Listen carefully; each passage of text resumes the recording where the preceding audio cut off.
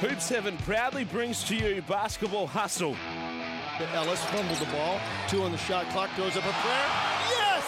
As he was falling to the ground, it's a 3. He shot it literally from the hip. Definitely a highlight.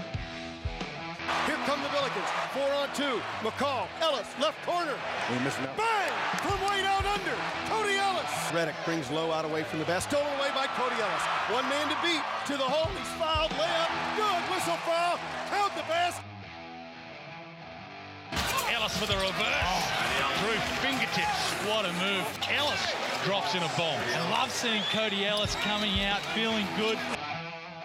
Ellis. Cody Ellis. Ellis. Pull-up jumper. Cody Ellis. Bang. Cody Ellis, can he stand and deliver? Cody Ellis. Now it's time for another episode of Hoops Heaven's Basketball Hustle.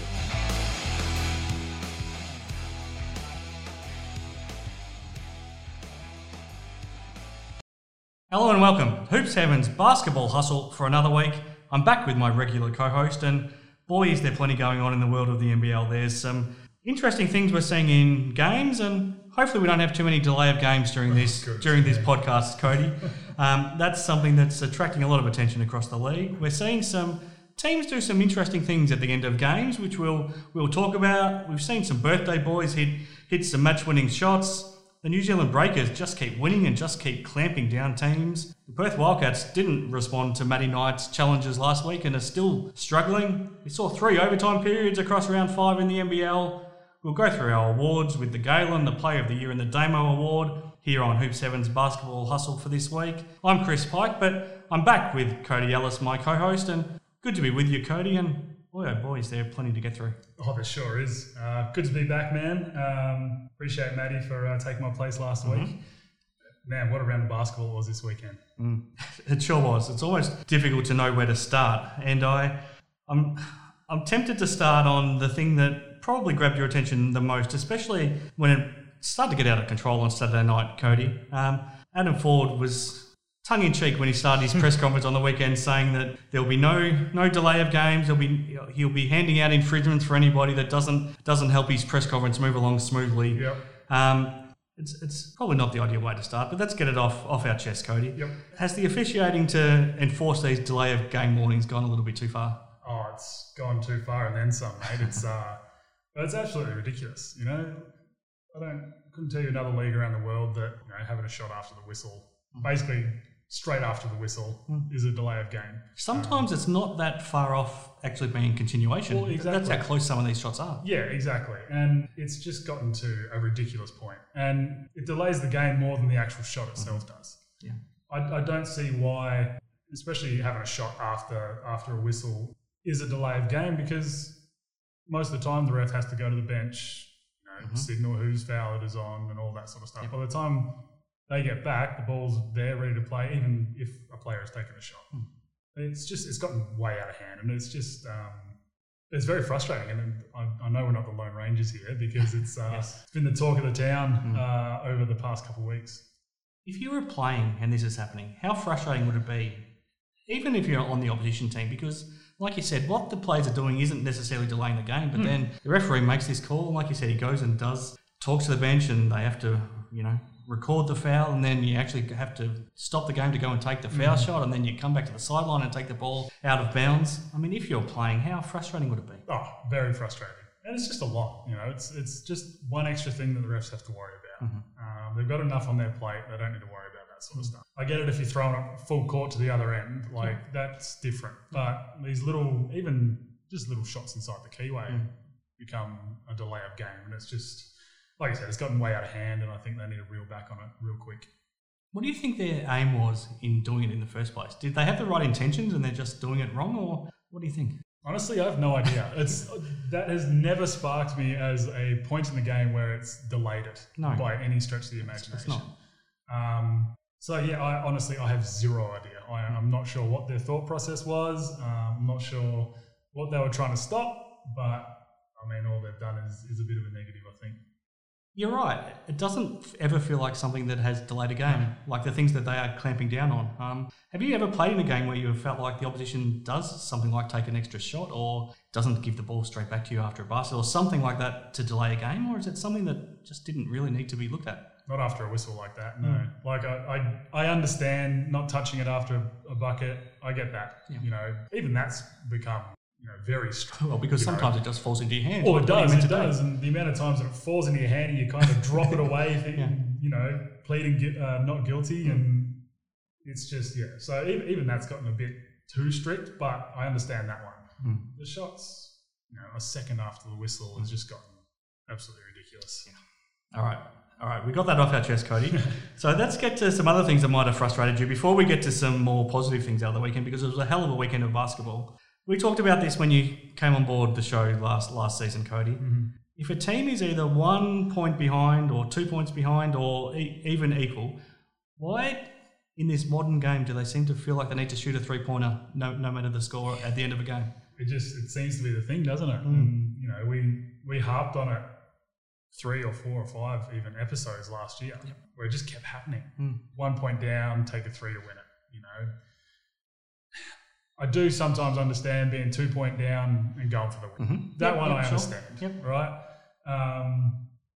But 1 point game, there's no reason you should take a three unless there is 9 guys in the keyway and one person wide open on the three. Other than that, there's no way you should be shooting a three. It's just, it's ridiculous. Well, why do you think the Wildcats went for that three-pointer? Bryce Cotton... He got a good drive at the end of that game against the Southeast Melbourne Phoenix on Friday night. Probably would have finished the layup if he tried to. Mm-hmm. Why do you feel like he dished it out to Luke Travers and then obviously Travers passed it on to Todd Blanchfield?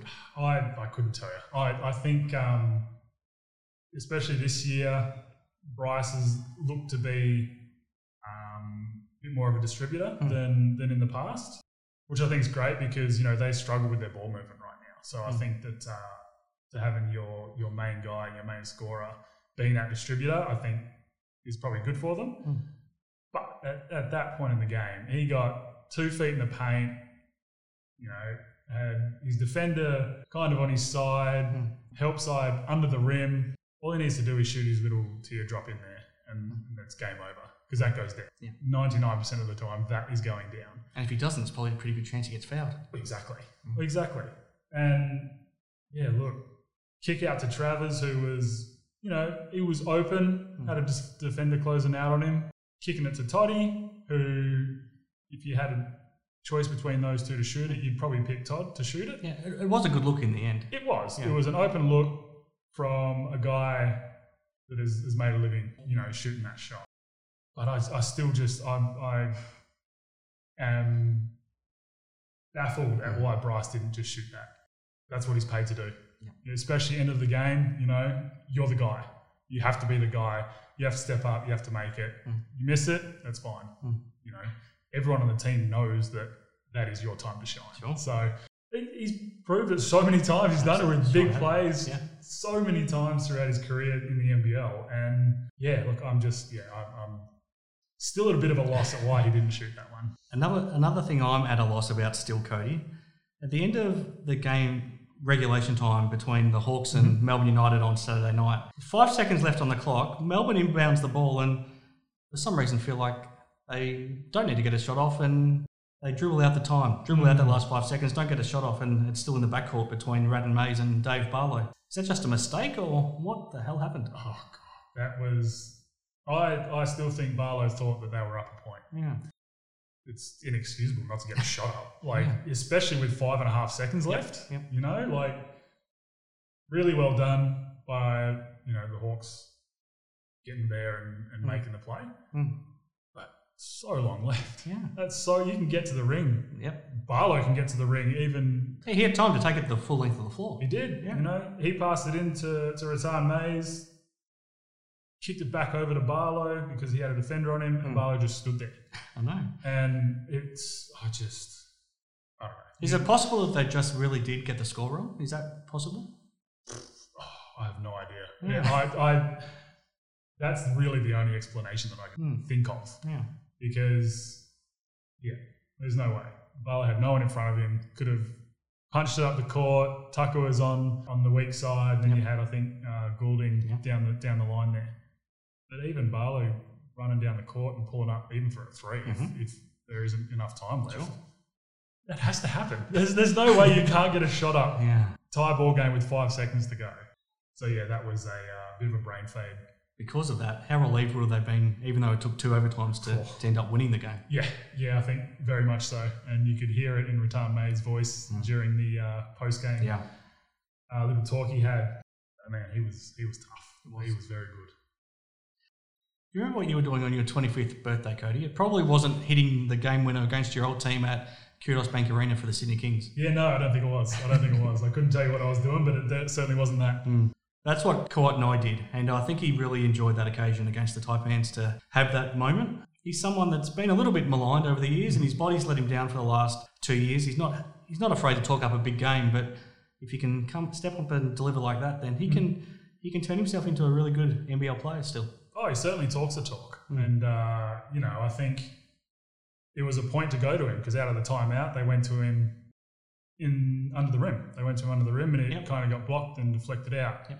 So that was their plan was to go to him, and then just defense on the weak side just got caught falling asleep, and Brucey made a really good pass, frozen rope straight across the court under the rim, straight into his hands and cashed it. It was it looked good as soon as it left his hands.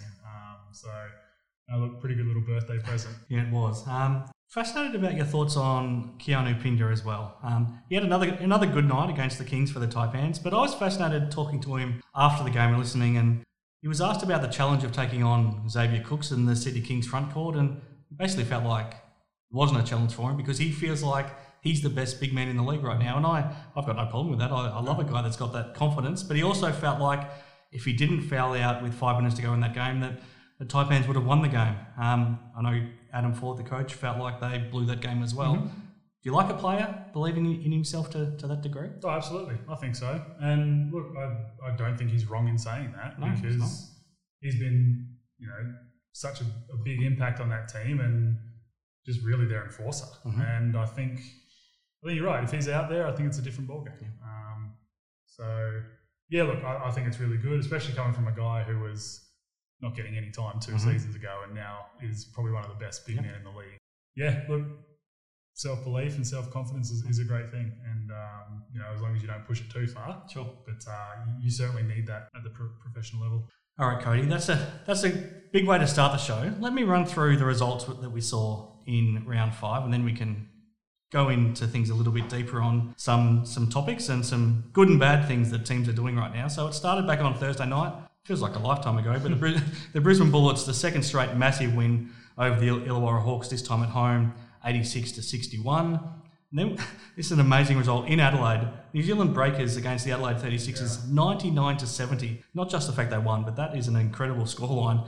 From an Adelaide point of view, that we expected such big things from. And then second up on Friday night, we saw a thriller in Perth, and the South East Melbourne Phoenix came and got the job done again, 91-90.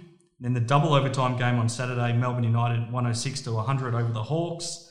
And then that thriller that we talked about with Kawhi hitting the winner, the Sydney Kings over the Cairns Taipans 106-103. And then again, the New Zealand Breakers on Sunday 94-62 over the Tasmania Jack Jumpers.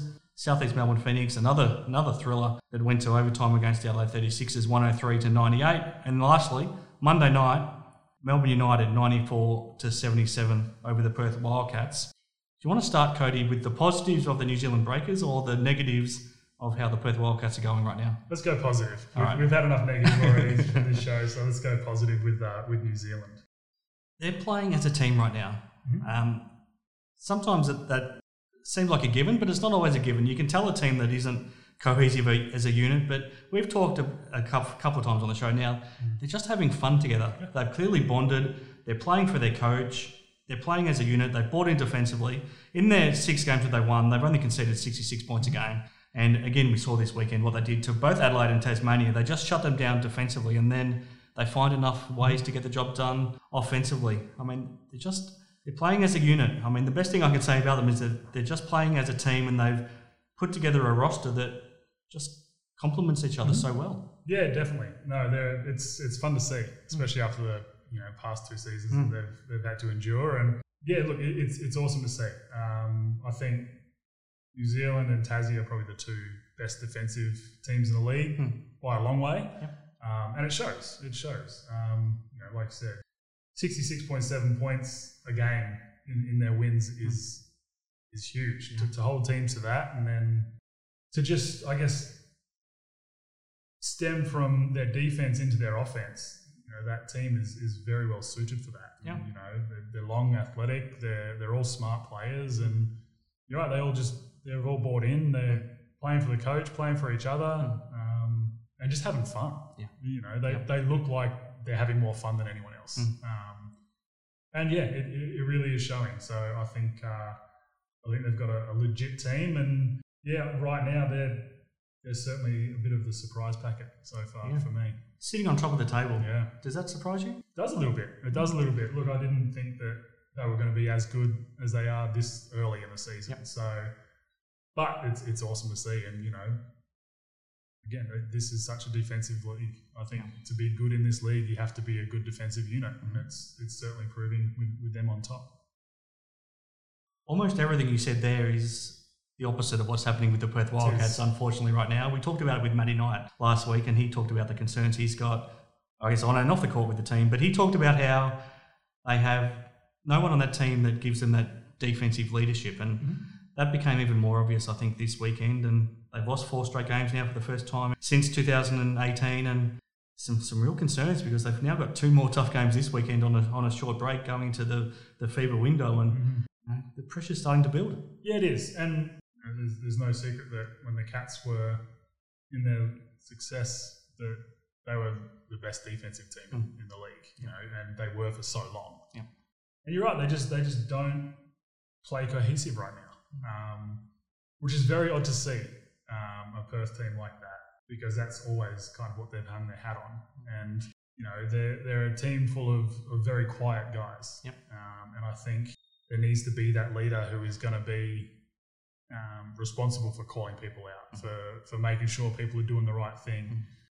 Not sure who that needs to be. For mine, it probably needs to be Nordo, being that defensive leader out there for them.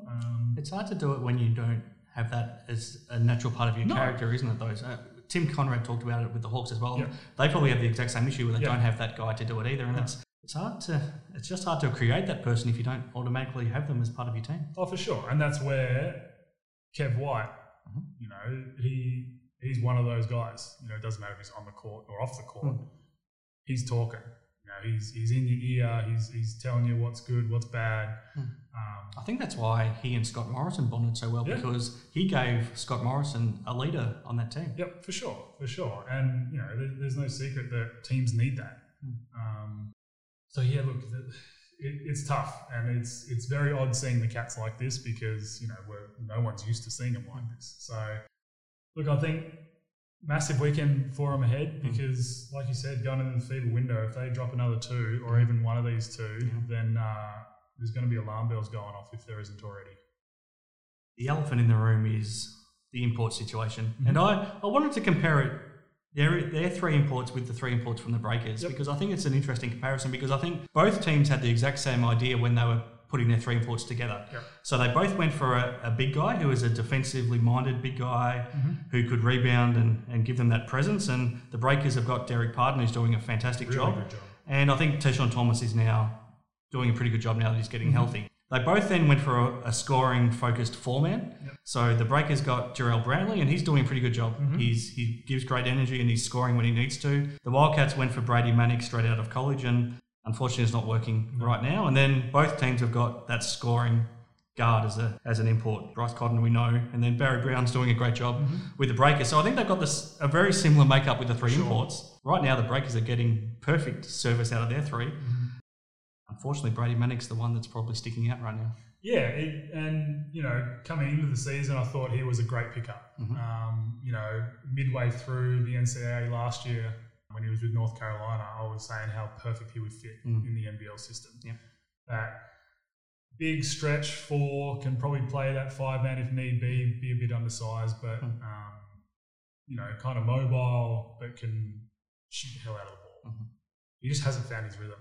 You know, he hasn't found his rhythm, whether it's first year out of college, different country, all that sort of stuff. Lots of things come into play, but he just has not found his rhythm. And his body language has been very negative. And you can understand because he's so down on himself. For sure. He would have high standards for himself and he knows he's not delivering. So you understand that, but at the same time, I guess you can't let it show that publicly, can you? No. And, you know, as a scorer, if your shot's not falling, if you're struggling to find rhythm, you need to find other ways to impact the game, right? And he is letting his offensive woes dictate how he plays. I think you're right. If he still goes and gets 10 rebounds a game and he only scores 2 points, then it doesn't matter. He's done it. He's at least contributed in the game. He's done his job. But what concerned me on Friday night especially was that he struggled to score. He only had 4 points in his 17.5 minutes, but he had 0 rebounds. Yeah. He actually had no stat at all. He had donuts right across the board, which is, I think, the biggest concern. I think so. And look, the NBL is no joke. It is a legitimate league, and you know you hear Homicide talk about it all the time, saying it's not a cupcake league, and it's not. And you know, I think that it really shows where you are in your basketball career, like where you're playing. You know, I follow guys like one of my teammates at Sydney, Kendrick Perry, right? Yep. He came to the NBL pretty much straight out of college, I believe it was. I think he still has nightmares about Damian Martin, doesn't he? Exactly. I think he had about 10 turnovers that game here, and I still remember that vividly. And look, he came into the league and, you know, he had all the tools. You know, he was quick, long, athletic, could shoot. Didn't play very well when he was here, right? Is now in Europe absolutely killing it. You know, he's on the FIBA highlights all the time. He's killing it. I think straight out of college is a tough place to play. Especially if you're a sole focus. So look, I'm not sure how they get him involved or get him into the game more, whether they try and run plays for him. You know, you heard Creaky last night talking about he needs to go into huddles and say, look, run a play for me in a pick and pop. That's tough to do first thing out of college, right? You don't have the confidence to do that yet. Yeah. But I think they need to figure out how to get him going because you know, he can be really good in this league. But as an import, you need to show that pretty much straight away, otherwise you're gone. And look, I think they do end up making a move. I think right now he would be the guy that you'd have to move on. How close to that decision do you think they are? It's obvious they don't have time to do it before their 2 games this weekend. They play on Thursday night, then they've got a trip to Adelaide on Saturday night. But then it's the FIBA window. Is it at a point now where he needs to save his job in the next 2 games? I think it has to be. And I don't think the Cats management will let the same thing happen as last year in keeping their import around who they don't think is making an impact. So, yeah, look, I think it's a big weekend for him. It's a big weekend for the team, but it's certainly a big weekend for him. Problem is now they might be competing for the same type of player with Melbourne United. They might be both searching for a very similar new import. Yeah, absolutely. So, and look, it's that time of year where there's not a whole lot of players going around. Yeah. You know, leagues have started everywhere around the world, and it's tough. So it's going to be a lot of work. Illawarra Hawks are in a similar situation. They've now lost 6 straight, even though there was better signs against Melbourne when they took it to double overtime. Is there any hope for them for the rest of this season? They're struggling. They are struggling big time. Look, like you said about Timmy saying, very similar thing to the Cats, and they don't have that defensive leader or that guy that is willing to call you out if you're not doing the right thing or be that vocal leader. Kev is there, but he looks like he's more on the coaching staff now than anything else. So. Well, neither Kev or Tim Conrad play on Saturday night. No, exactly. So, and, you know, it's tough, right? They had a better showing against Melbourne, but was that less opposition they might have come up against as well? Yeah, exactly. You know, I don't think Melbourne is at the level they need to be yet either. Yeah.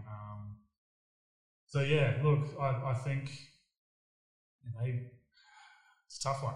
It is a tough one because, you know, especially with a team like that who probably doesn't have the same funds as a bigger team to try and chase a new import or, you know, try and bring someone else in. Well, I asked the same question of Maddie last week. Is George King a luxury they probably can't afford to carry for too much longer? Yeah. Do they need a bigger body to help Sam Froling? Probably. I think they probably do. You know, and that's where if they had Harry in there as they did last year. Who's actually playing really well for Brisbane. Which is awesome to see, And again, it's part of that. Given the right opportunity, then he can flourish. And so I think he'd be the perfect fit for him because he's that bigger body to go help his brother out. But no, look, I do think they need that bigger body because they are struggling big time. The team that isn't struggling are the Southeast Melbourne Phoenix. Mm-hmm. They've now won 4 straight, and they've done it since they've had their full squad together. And we talked about it last week, and I really like Gary Brown as their point guard. He just gives them that direction, and he finds the shooters, and he looks so calm with the ball in his hands. And I like what he's doing to find his teammates. And Alan Williams is someone that has responded to a slow start, and he's been terrific. Mitch Creek is playing at an MVP level, and I think we'll see Matty Knight probably agrees when we get to his Player of the Year voting later on. And Trey Kell stepped up, played his best game. They've still got Joe Chi, who's still finding his feet, and when he finds his groove, he'll be another weapon for them as well. They're a team that goes. Ryan Brokoff is now playing great as well, and has found his shot. And Kyle Adnam had such a great start. There's so many players on that team. They're so deep, and they're going to be tough to stop. Oh, for sure. And that was always the question mark coming into the season: is can they stay healthy? Yep. Can they actually get their full roster on the floor? And they have, and there's no reason why they aren't winning these games. They're a tough unit. They've got everything they need. Once they get Joe Chi going, then they're going to be tough to stop, and they become a legit contender all of a sudden.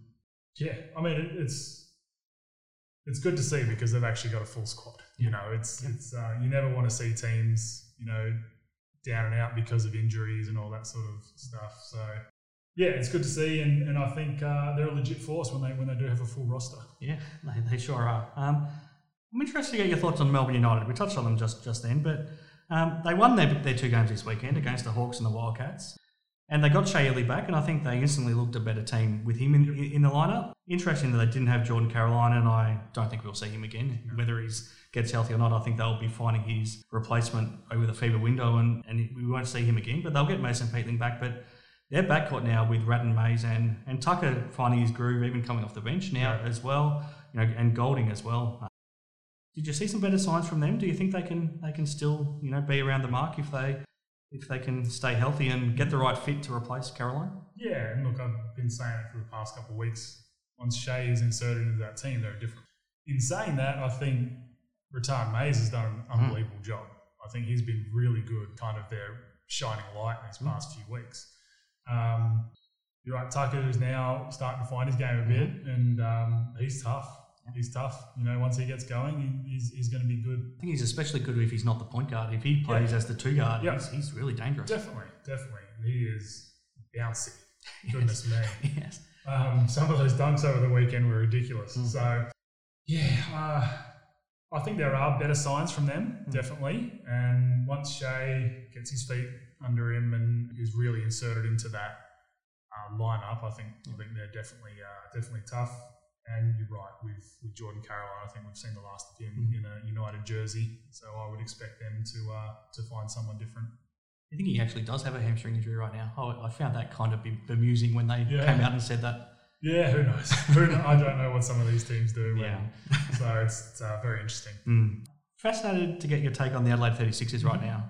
So much talent on that team, but it's individual talent right now. Yes. They're not playing as a team just yet, but they've still been able to sneak out a couple of wins, but they're 2-3. I was bewildered when Homicide last week came out and said that their import trio is the best that there ever has been in the NBL ever, and that was 3 games into their life together, and then they go out and lose 2 more games. Yeah.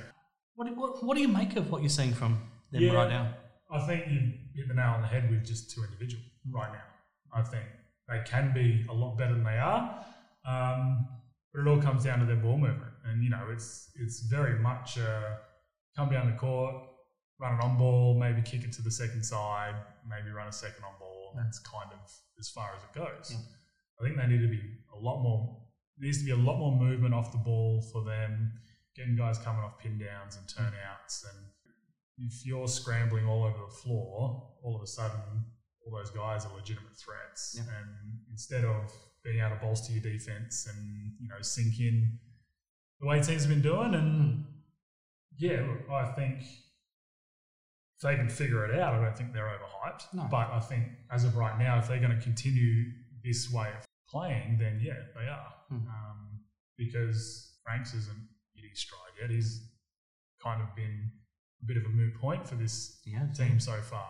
Even DJ, I think career low numbers for him in Adelaide too. Yeah, definitely. And those guys need the ball. And being 4 men, they're not going to go and create for themselves.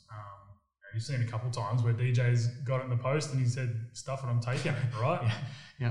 No surprise, he's gone out and got buckets. Sure. Because that's what he's done his whole career. So, but yeah, I think just ball movement needs to be a lot better. You look at even guys like Sunday, who last year I thought was really good for them. This year is kind of taken a backward step. And whether that's because of the guys that they've brought in and he feels like he needs to take that backward step. But no, look, I think if they can figure it out, they'll be tough. But they need to figure it out quickly. With Cleveland, Sunday and McCarron on the team, I think we thought they might be better defensively than they are right now too.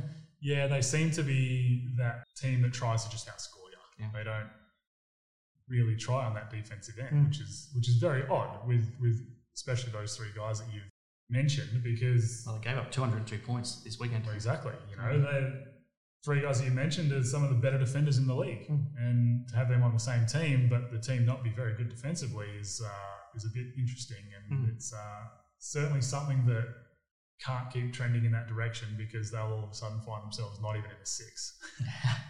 It sets up an absolutely massive game Saturday night when they host the Wildcats. Can't wait for that one. I think that pretty much wraps up a lot of what we saw in round 5. Cody, did anything else jump out that we might want to touch on before we get to our awards for this week?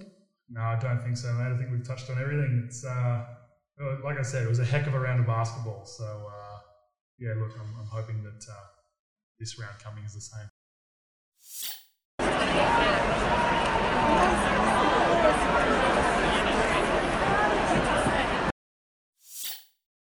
Okay, it's time for our awards segment here this week on Hoop 7's Basketball Hustle. And it was a fascinating round 5 of the NBL, as we've just been through with Cody here on the show. Let's get to our awards, because there was plenty of players that put their hands up, but there was one player that stood out. So let's start with our Galen winner for this week, the best team man in the NBL.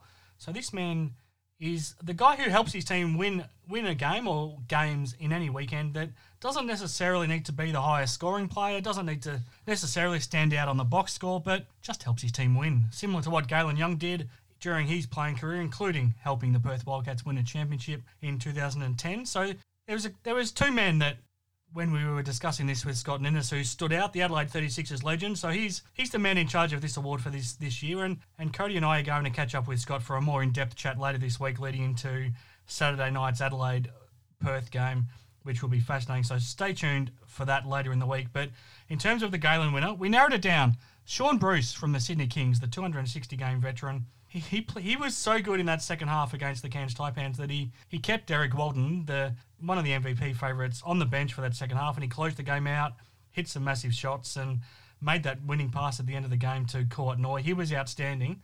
The other man was Xavier Ratton-Mays, who is in an outstanding patch of form for Melbourne United. His 2 performances this weekend, firstly against the Illawarra Hawks, his old team, 32 points, 7 rebounds, 4 assists in that double overtime game, and he was instrumental in his team winning. And then, even more instrumental on Monday night against the Perth Wildcats, he had 25 points, 10 rebounds, 5 steals, 3 assists, just outstanding at both ends of the floor. Just an incredible weekend from the Melbourne United guard, and he, naturally, is our winner of the Galen Award for round 5 here on Hoop 7's Basketball Hustle. Now, moving on to the Damo Award, the best defensive player in the NBL. The votes are in from the defensive legend himself, Damian Martin, who is happy to help us out here on the show again this year. And his 1 vote for round 5 in the best defensive player award went to Melbourne United young gun David Okwara. Started both games this weekend against the Hawks and the Wildcats. He's got the nod ahead of Jordan Caroline, who's out now and probably won't return. And until a new import arrives, he's holding down that 4 spot very, very nicely. And his numbers might not stand out, but he's having a massive impact. Some of those blocked shots, especially against the Perth Wildcats, were outstanding, and Damian Martin noticed. So he's given him the 1 vote for this week. The 2 votes in the best defensive player award for this week goes to the Sydney Kings big man, Xavier Cooks. Another big game from him against the Cairns Taipans, where he had 18 points, 12 rebounds, 8 assists. Outstanding game all around for him. And that actually takes him to the top of the leaderboard in the Damo Award for this year. But the 3 votes for round 5, it again goes to Melbourne United's Xavier Radden-Mays, who just goes to show what a massive impact he had this weekend, both offensively and defensively, that Damo noticed him, gave him the 3 votes in the Damo Award. And now when we come back, we'll catch up with Matty Knight for his Player of the Year awards. Okay, back on Hoops Heaven's Basketball Hustle, and I'm with my co-host from last week, Matty Knight. Thanks for joining me again, Matty, and I enjoyed the catch-up with you last week and being able to pick your brain for the full hour. We had some fun background noise with your kids keeping our company. Did you enjoy that experience? Oh, it was good fun. I really enjoyed getting down and sit and talk about basketball. It was a really good time. Kids especially enjoyed it. They did.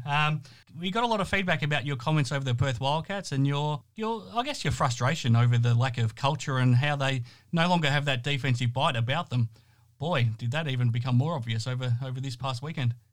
Yeah, no, you can tell they're a team without an identity right now.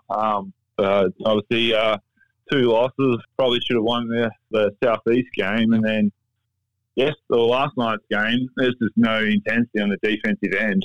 They'd make a run offensively, but Melbourne would just go down and execute whatever they wanted. So it is disappointing to see. What Perth Wildcats were known for is their intensity on the defensive end, and you knew you were in for a dogfight for 40 minutes when you play a Perth Wildcat team. So hopefully they can turn it around, but it'll be otherwise it could be a long season. It's a tough league, and if teams can score at will, you're already behind the 8 ball. Now, before we get to your votes on the Player of the Year award, thanks to Hoops Heaven, on the other side of the equation, the New Zealand Breakers, they were your great rivals during your playing career, Matty, and they've got back to that identity that they did have back when they were winning championships. They're playing as a team. They're the best defensive team in the league, and they're winning games, and they've all brought into playing together. They're almost the opposite of what I guess you talked about with how the Wildcats are going right now. Yeah, no, definitely. It's almost similar to Tasmania last year. Yeah. They just got after it on the defensive end and made it hard for opposition. The whole Tassie to 25 points in a half and 64 for the game. That's very impressive. And I think that they're a team with an identity and they know what they stand for, and everybody's bought into their roles. Yeah. See Barry Brown come off the bench. He's happy with that. He knows what his role is for that team. Yeah, no, they're playing some really good basketball right now, and it's great to see New Zealand after the last couple of years being on the road and struggling to be playing some really good basketball, and you can just see they're really enjoying their basketball right now. That's from the coach. You just watch his energy on the sideline. He's up and about, jumping around, screaming, and it's contagious, and it flowed all the way down through the team. You're a famously pretty quiet sort of guy, and you keep your emotions in check, Matty, especially when you were playing. How would you find playing under a coach like Modi, who's so over the top and so energetic, but at the same time, I think he's so good for his players. I think they all love him. I think most guys would probably love playing under a coach like that. You know, he's got your back. He's got his best interest in you, and you see your coach up and about, makes you want to step up and have that same energy. If your coach can do it, you can do it. So I think that's why he's seen a lot of success with New Zealand so early. And it's crazy. It's his first head coaching gig too, isn't it? He's loving life, it looks like, and that whole organization's loving life right now. Yeah, they are. I imagine we might see them feature in your votes as well, Matty, but I'm not too sure. We'll get to your votes now thanks to Hoops 7 in the Player of the Year award. Let's start with your one vote. After a pretty fascinating round, a lot of guys stepped up, so you didn't have an easy job this week. You know, it was a tough one this week. Obviously, when teams play 2 games, one guy might have a really good game one game, and then not so. But I one vote Sean Bruce. He was amazing for Sydney. He in that second half, especially when the import went down, Walton, he really stepped up, and it looks like he's got Buford's trust big time. He's there at the end of the game. He made pass Noy for the game shot, and Sean hit some big shots as well. Absolutely. He's playing some really good basketball. He's just getting better as he's aging. Yeah, I think that's a great pickup. He was absolutely instrumental in that second half, and he was the reason why I didn't even need to go back to Derek Walton down the stretch, because he was playing playing so well. I think that's a great pickup. What about the 2 votes? 2 votes. I'm going with Ryan Brokoff. He, I think the third quarter, Perth played him into form. When Mitch Creek was out, he stepped up big time. I think it was like 12 points in the third quarter or whatnot. Yep. And to pull up 3 one-on-one transition, he's obviously playing with a lot of confidence. So, and then next game against Adelaide, he was just as big. He's that big. 4-point play at the end, yeah. So if he keeps playing like that, South East Melbourne are going to be a very tough team because a lot of firepower on that team already, and you throw Ryan in there, makes them even more dangerous. Yeah, definitely. Great pickup again, Matty. What about the 3 votes? 3 votes is the big fella from New Zealand, Derek Pardon. Yep.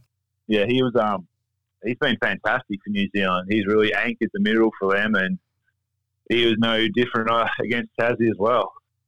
He almost had a double-double in the first half. It's just, like we said earlier, they're playing their roles and they know what they have to do to help their team succeed, and that was him.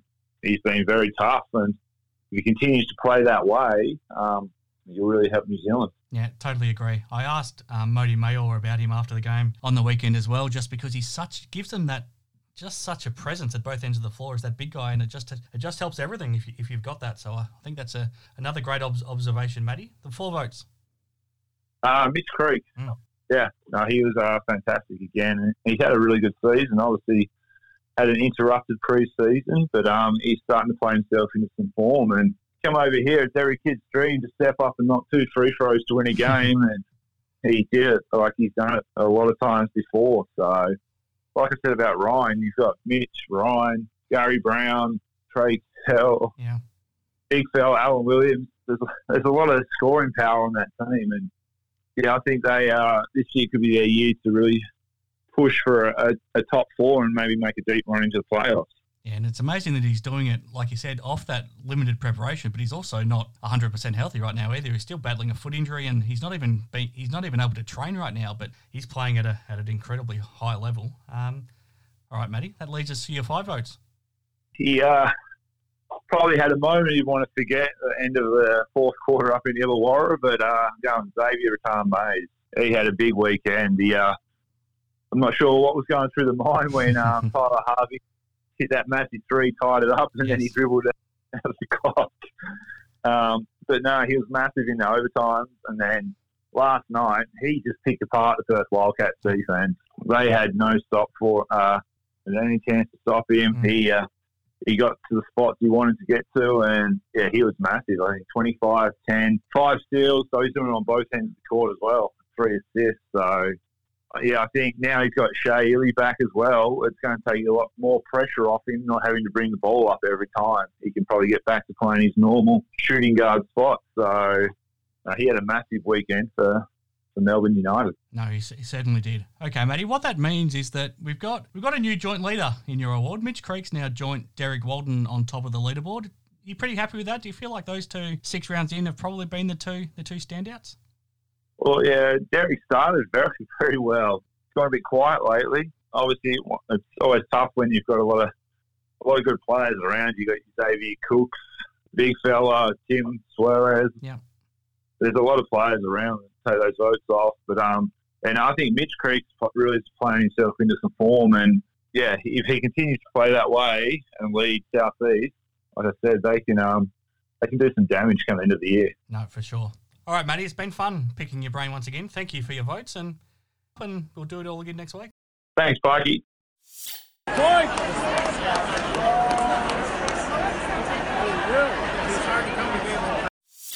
Okay, I'm back with Cody on Hoop 7's Basketball Hustle. Let's take a quick look back at those Player of the Year award votes from Matty Knight, Cody. There were some big performances this week, but I have a feeling he did a pretty good job. He did. I think he nailed it. Rattan-Mays was unbelievable this weekend, and it led to 2 big wins for United. And going down the list, Mitch Creek, Derek Pardon, Ryan Brokoff, and Sean Bruce, all very deserved vote getters this week. There were some other decent performances around the league, but I find it very hard to replace any of those guys that he's mentioned there. So certainly Nailed it this week. No, good job, Matty.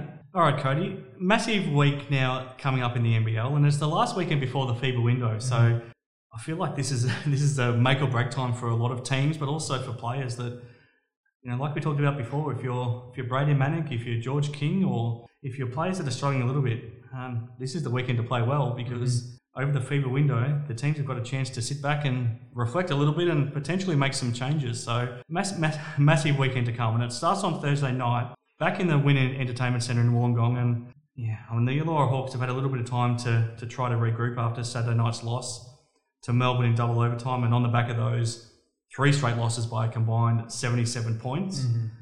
The Adelaide 36ers, though, like we talked about before, they arrived with a bit of a chip on their shoulder. They've lost their last couple in a row as well, and they would be seeing this as a chance to try to get their move started and try to find some confidence. Oh, for sure. And massive game for both teams.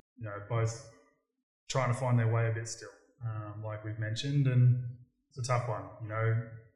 Especially on a Thursday night, the stadium probably isn't going to be rocking the way it usually is. Like it was on Saturday night. On Saturday night, it was. Yeah, exactly. On the weekend, it's a lot easier to have the families come out and get that place rocking. But on a Thursday night, it's a bit more quiet, and so it's going to be tough. But look, I think at the end of the day, Adelaide's just got a bit too much talent for the Hawks on this one, and I think they get that. You feel like it's time for that front court. Do you try to get Daniel Johnson and Robert Franks to have a big night? Because that front court's probably not the strength of the Hawks. Oh, you have to. They have to start doing something. They have to be involved more, I think, is probably the big thing. And realistically, I think it's probably the game to do it.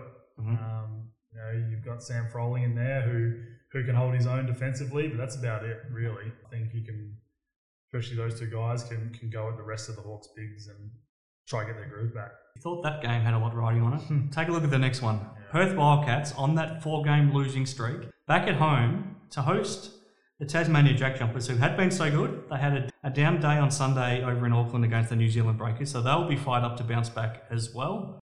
Boy, Cody, what are your thoughts on this one? Oh, massive game, and it's an interesting one because RAC Arena all of a sudden isn't the fortress that it used to be. Yep. Teams come in here with confidence now, and it's not something that we're used to seeing. No. Not something that the league's used to seeing. I think it's improved in the past few home games they've had, but probably not quite as packed out as it usually is, and it probably won't be on a Thursday night again. No, 100%, and probably not as loud as it usually is. And don't get me wrong, the place is usually still rocking, I'm sure, but from what we're used to, I think. Yeah, this is a tough one because, like I said earlier, I think Tassie is probably the second best defensive team in the league, if not first. So it's going to be a challenge for the Cats, definitely. But, How much pressure is there on the Wildcats coming to this game? And can they turn it into a positive?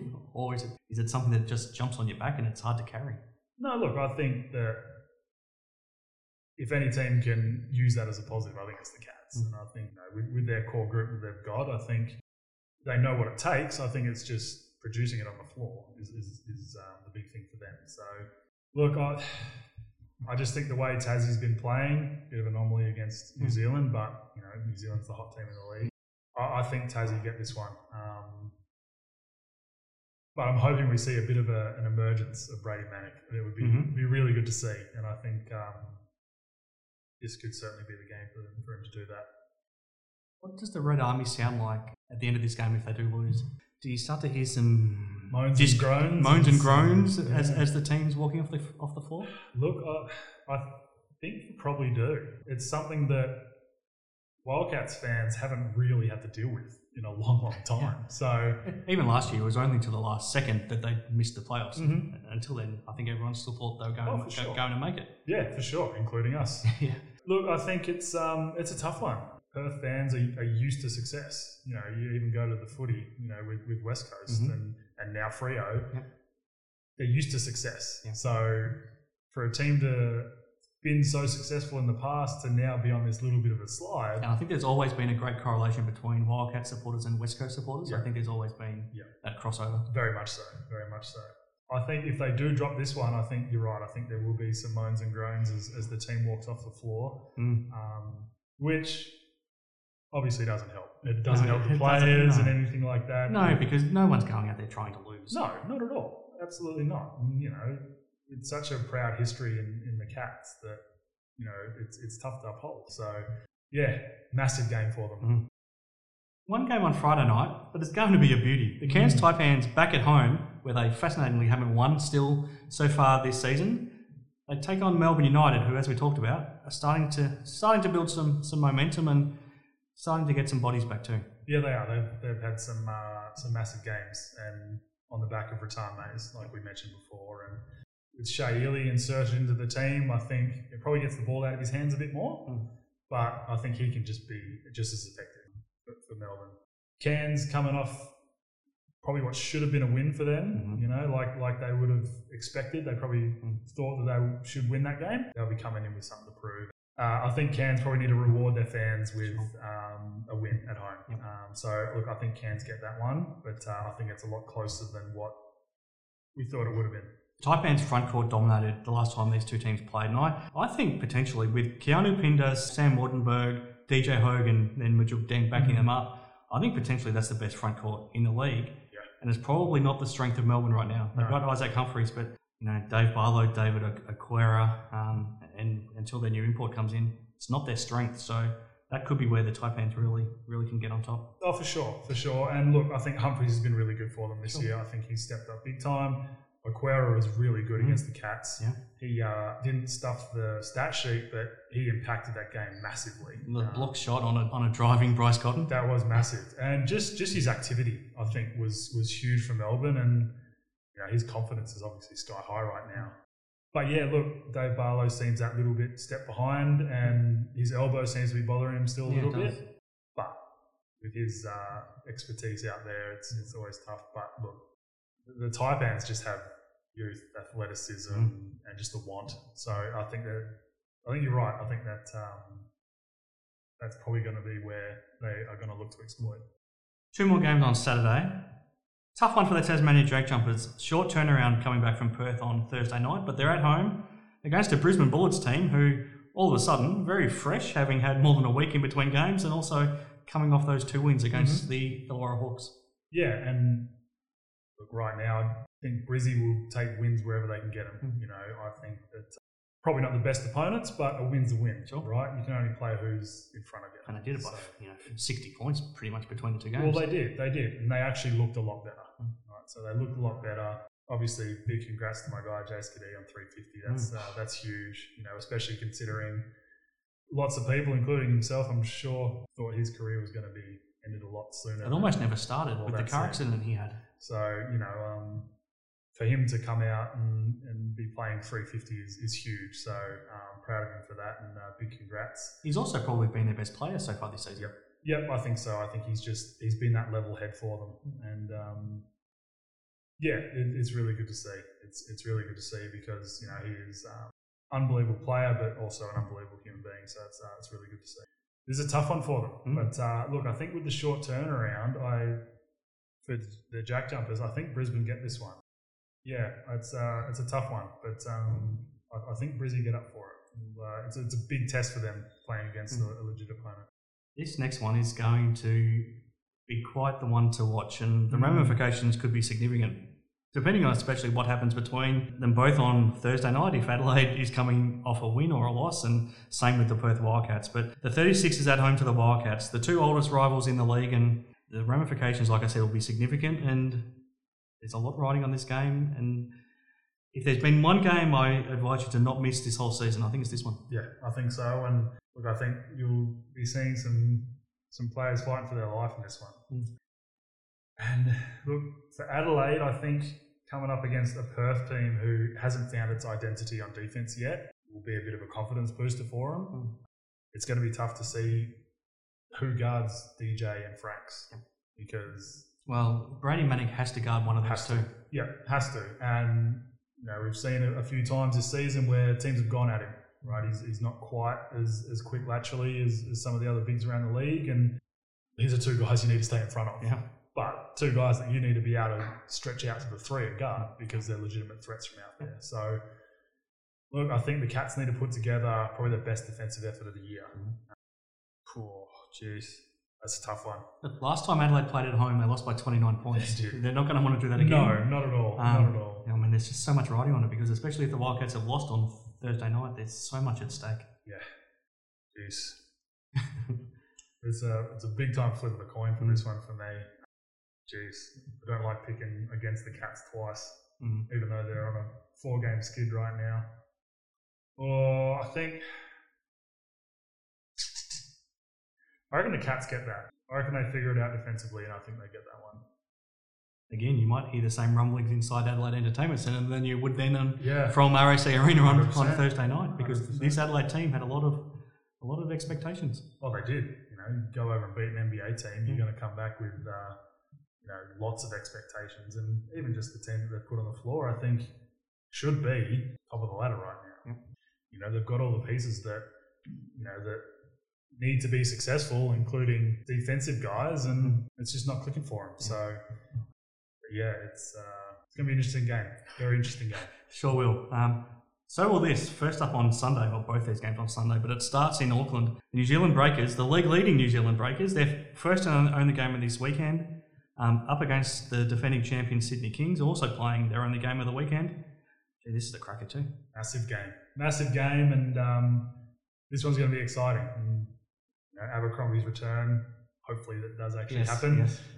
What sort of ovation does he get massive, from the crowd? Big standing ovation, I think. Long-serving captain of the club now, and just, I think what he's done for that club, even just the league in general, has been unreal, and it's good. It's going to be good to see him back on the floor, and I'm sure the Breakers fans are going to be elated to see him back on the floor. And the most amazing thing is they're already the best defensive team in the league, and he's probably their best defensive player.